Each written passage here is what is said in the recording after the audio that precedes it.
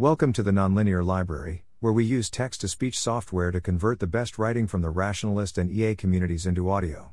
This is Goodhart's Law Inside the Human Mind, published by Kaj Sotala on April 17, 2023 on Less Wrong.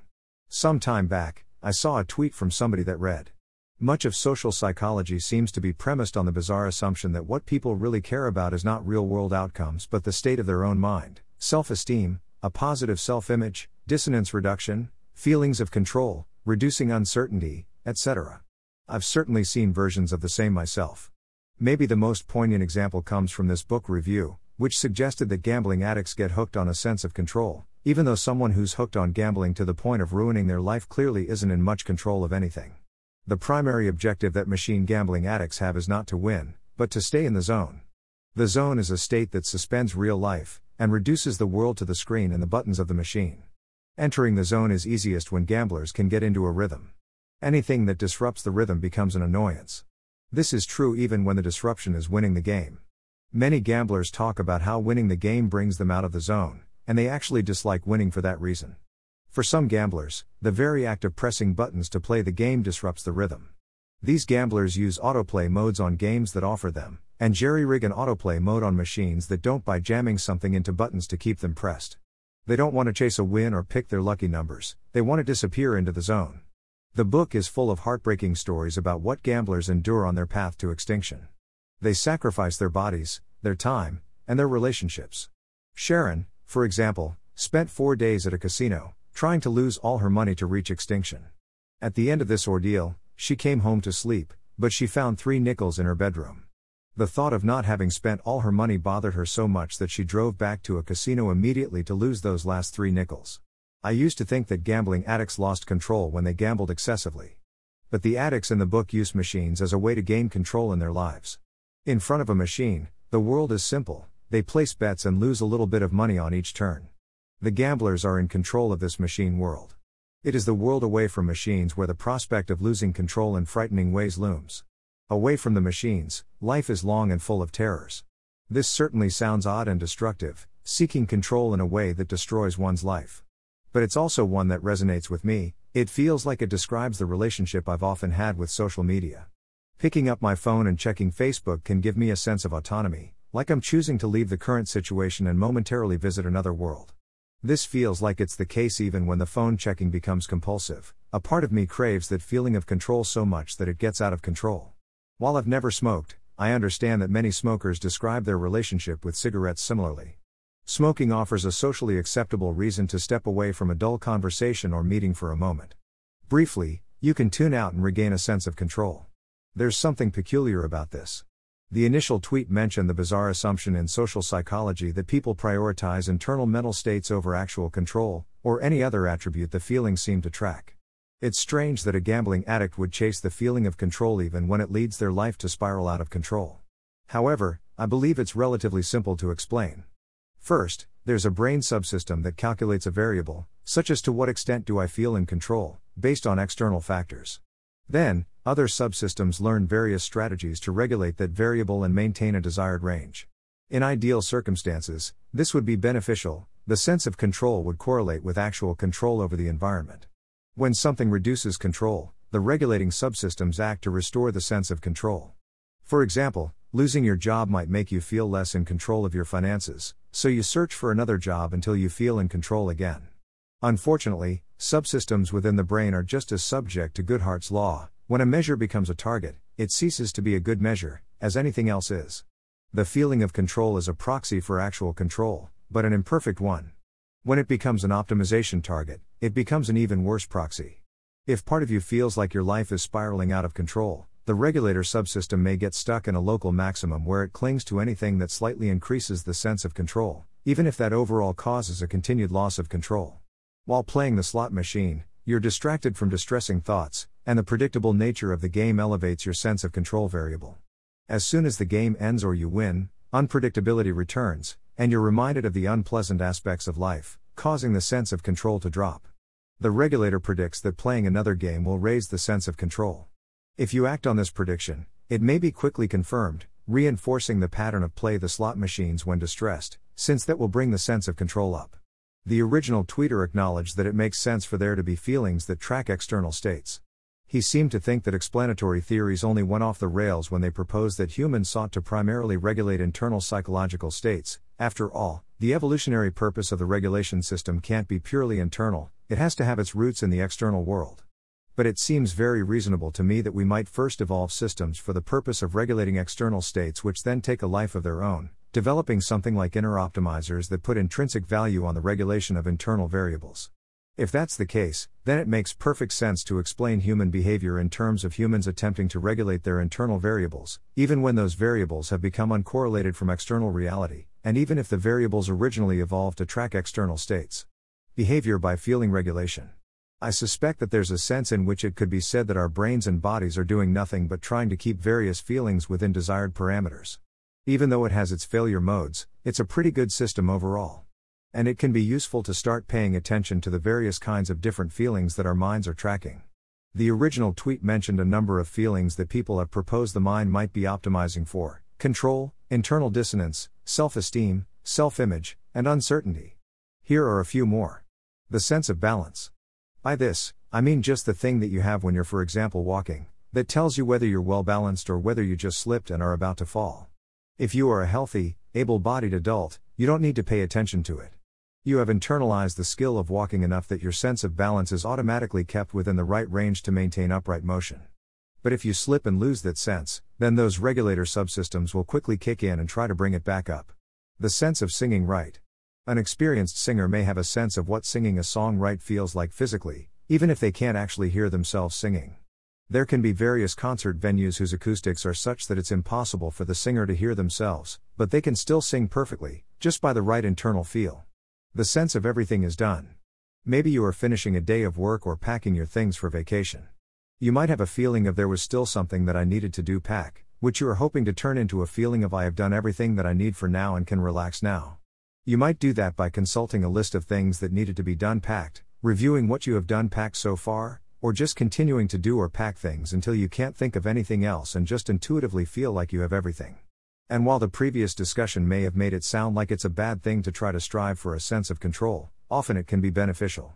Rawson shares the following. I used to think of myself as someone who was very spontaneous and did not like to plan or organize things any more or any sooner than absolutely necessary. I thought that was just the kind of person I am and getting overly organized would just feel wrong. But I felt a lot of aberrant bouts of anxiety. I probably could have figured out the problem through standard focusing, but I was having trouble with the negative feeling. And I found it easier to focus on positive feelings, so I began to apply focusing to when I felt happy. And a common trend that emerged from good felt senses was a feeling of being in control of my life. And it turned out that this feeling of being in control came from having planned to do something I wanted to do and having done it. I would not have noticed that experiences of having planned well made me feel so good through normal analysis because that was just completely contrary to my self-image. But by focusing on what made me have good feelings, I was able to shift my self-image to be more accurate. I like having detailed plans. Who would have thought? Certainly not me. Once I realized that my self-image of enjoying disorganization was actually the opposite of what actually made me happy, I was able to begin methodically organizing and scheduling my life. Since then, those unexplained bouts of anxiety have vanished and I feel happier more of the time. Here's a more general description of how we learn to do anything, argued for on the basis of academic studies in Anders Ericsson's Peak and more anecdotally in Josh Waitzkin's, international master in chess and 2004 world champion in Taiji push hands, The Art of Learning. When we practice any skill, we get feedback that tells us when we're doing well at it, and our brain then associates a feeling of doing well with the kinds of states where we're doing well. Initially, that sense is only relatively rough. A beginner at playing piano might recognize they're doing well when they play a melody approximately right, but not notice more subtle mistakes in it. As we learn to get to that state, our ability to identify more fine-grained measures of success develops. An intermediate piano player may be able to notice subtler errors that they are making and learn what the finger motions associated with playing just right feel like. We then get better and better, as learning to hit each more fine-grained feeling of doing well allows us to develop even more detailed feelings of doing well. A way I would phrase this is that we learn to have a particular kind of feelings, felt senses, that represent something: control, balance, singing right, playing the piano right, everything being done. A range of intensity that we should keep that feeling sense in some given context, either trying to make sure we have some positive feeling, or that we avoid some negative feeling. Various strategies for keeping it within that range. Returning to our earlier examples, these might look something like: feeling of control. Range to keep it in, variable, depending on the person's learned expectations of how much control they think they have, see locus of control. Strategies: looking for sources of income when don't have one, financial control, making detailed plans and schedules, playing slot machines, looking at social media, smoking. Feeling of balance. Range to keep it in, one that feels upright when walking or standing, one that doesn't when lying down. Strategies: the body doing automatic balance adjustments, trying to correct position or grab a hold of something if you slip. Feeling of singing right. Range to keep it in, try to keep it as close to the right shape of the song as possible. Strategies: adjusting the physical state of the vocal cords, breath, and the like to be within the right range to produce the right feeling. Feeling of everything being done. Range to keep it in, try to get the feeling as strong as possible. Strategies: doing things that you remember you should do, explicitly deciding to leave some things undone for later to clear them off the set of things that need to be done now, consulting a to-do list to check whether you have done everything. Failure modes. At the same time, there are various ways in which this can go wrong. Pain is the unit of effort. Alkosh writes about a failure mode where pain is the unit of effort. Here, a person has learned that they are only trying if they put themselves in as much pain as they can handle. The feeling that some part of them comes to optimize for is misery, even as this comes uncorrelated from the goal of actually doing well. An anecdote from the Post. As a child, I spent most of my evenings studying mathematics under some amount of supervision from my mother. While studying, if I expressed discomfort or fatigue, my mother would bring me a snack or drink and tell me to stretch or take a break. I think she took it as a sign that I was trying my best. If on the other hand I was smiling or joyful for extended periods of time, she took that as a sign that I had effort to spare and increased the hours I was supposed to study each day. To this day there's a gremlin on my shoulder that whispers, if you're happy, you're not trying your best. A fear of being accused of something. A pattern that I've seen come up in parts work is that a child might be accused of some wrongdoing that they didn't actually commit. If this happens more than once, their mind may develop the prediction that being unexpectedly accused of something is something that might happen at any time, or in particular kinds of circumstances. This creates a feeling of discomfort and uncertainty, and a desire to reduce that feeling of discomfort. A strategy that their mind might then hit upon is to actually do something that they'll be blamed for. Actually having something bad happen to you can often feel less bad than living in constant uncertainty about when it will happen. And getting accused about something can temporarily bring the anticipation of being accused down to zero. Thus, intentionally doing bad things serves as an effective strategy to keep the anticipation within the desired range even as it creates a self-fulfilling prophecy. Other people will come to expect that the person will consistently misbehave, making them even more likely to accuse the person even of wrongdoings that the person didn't actually commit. Thus, in more ways than just one, trying to eliminate the feeling of an impending accusation actually causes more accusations. General self-sabotage. Some people might have experienced something bad happening when they thought that things were going well, and developed the general expectation of things are so good, something is about to go wrong. Similar to the example above, they might then learn to intentionally sabotage themselves in order to realize that expectation of failure. Or it might be the case that there is something frightening about success. Maybe you've learned that success causes there to be more expectations to be put on you while being incompetent means that you'll get extra support, making the feeling of failure correlated with safety, so that your mind actually comes to optimize for a feeling of failure. In an old comment on a post on self-sabotage, PJB mentions a subtle sense of reward associated with getting a feeling of failure. My wife and I both describe the Bruce effect sensation as being more like a sense of recognition or rightness, like confirmation of something that you expected, something that's just the way the world works. That, upon successfully losing, it's like, yep, this is where I'm supposed to be. Not enjoyment, more like satisfaction, though that's still too strong. Closure, maybe? Relief? It's a brief and subtle reward, not a conscious pleasure. Bringing yourself down to make your social status clearer. Another self-sabotage-like pattern is that if someone is feeling uncertainty about their social status and wants to bring that uncertainty down, they may disparage and degrade themselves to others to establish that they are low status. Maybe they have learned that if others perceive their status as being unclear, those others may act to take the person down until the person's low status has been established. So a part of the person learns that they should keep their feeling of status down in order to be safe, and they learn a strategy of preemptively bringing it down. This may then happen even in environments where it's not necessary, and one's sense of social status is uncorrelated with being safe, or maybe it would even be safer to have higher social status. Stuck on anxiety responses. According to some models of trauma, when people feel anxious without clearly knowing why, The cause is commonly in distress responses that have gotten stuck on. Something distressing once happened to the person, and the feeling of distress triggered a strategy of trying to get away from the situation. However, for whatever reason, their mind-body has failed to properly register that the original threat is gone, so it keeps generating distressing feelings. The person may then, for example, engage in a strategy of pursuing addictive activities that numb the feeling, essentially engaging in a type of flight response intended to bring the distressing feeling down to zero.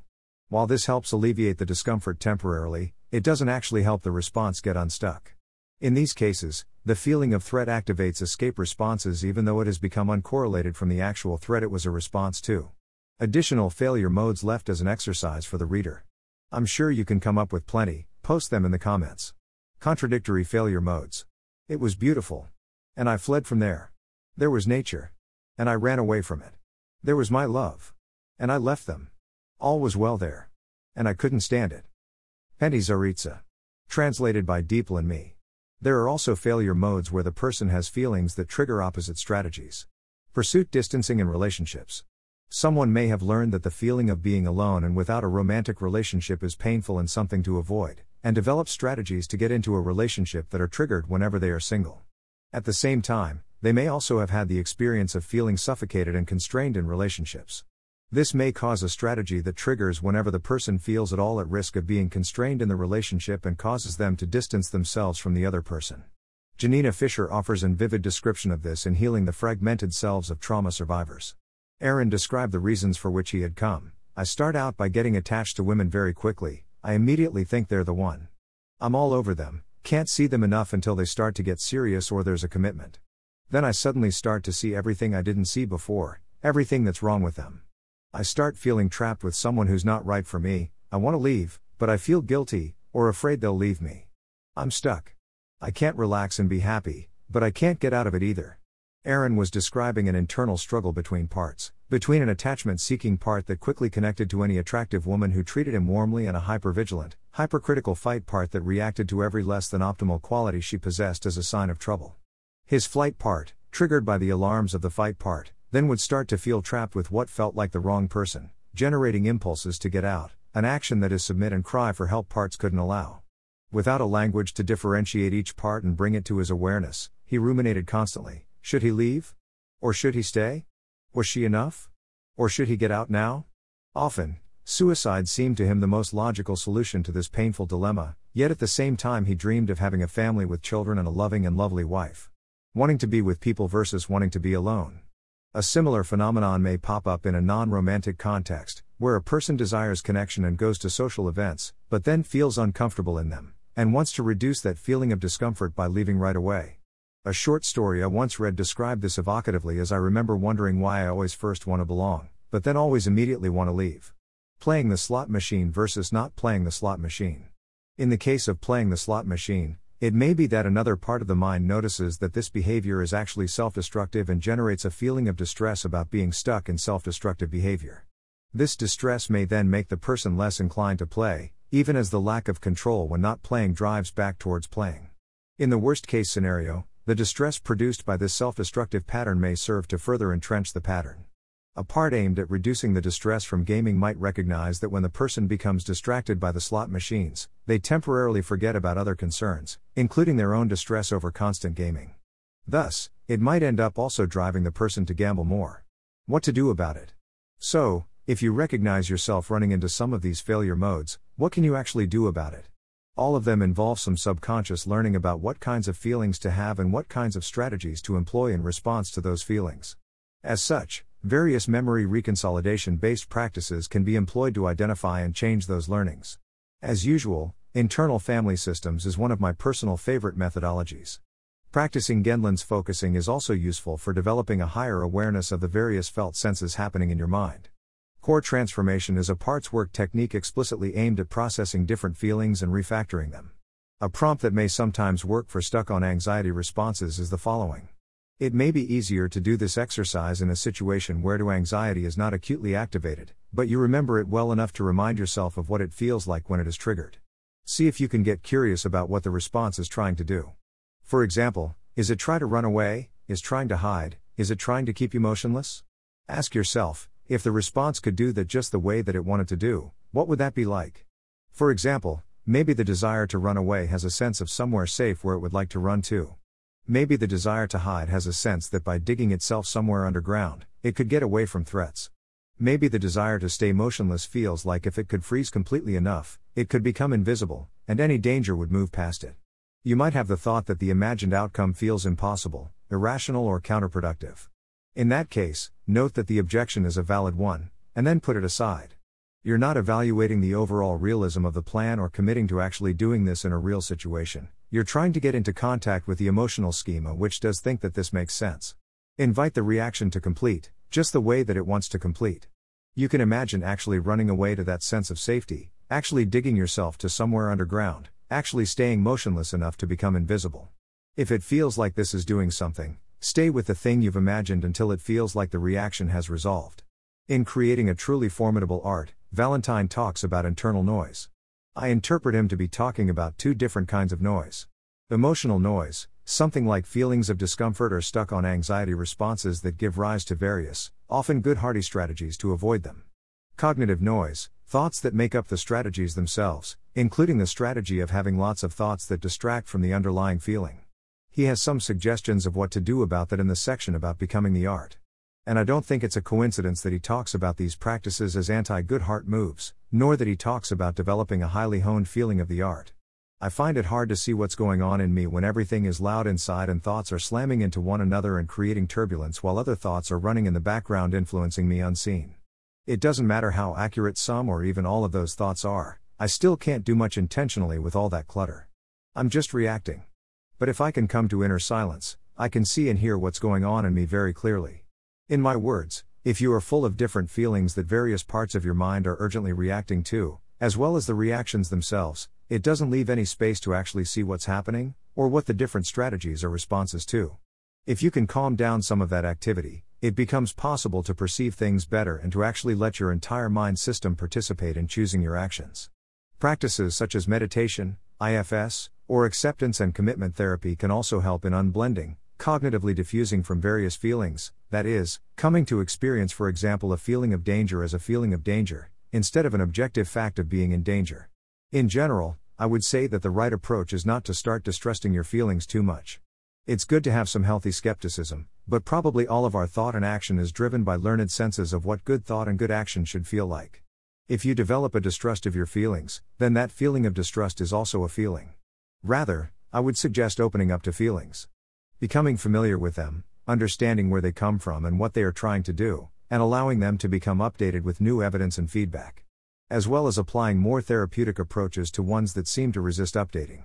In the best case, you can straighten out some of the more good-hearty loops and let your actions become more grounded in reality and in what you actually care about. Example from The Art of Learning, p. 121. Original. Ciela oli ka nista. Ja mina karkasan cielta.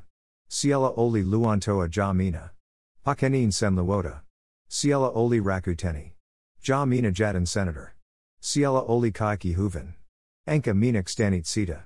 Original. Muistan mietinini, miksi mina ina ensan haluan kulua ja zitan katenkan haluan hedi pwa. Thanks for listening. To help us out with the Nonlinear Library or to learn more, please visit nonlinear.org.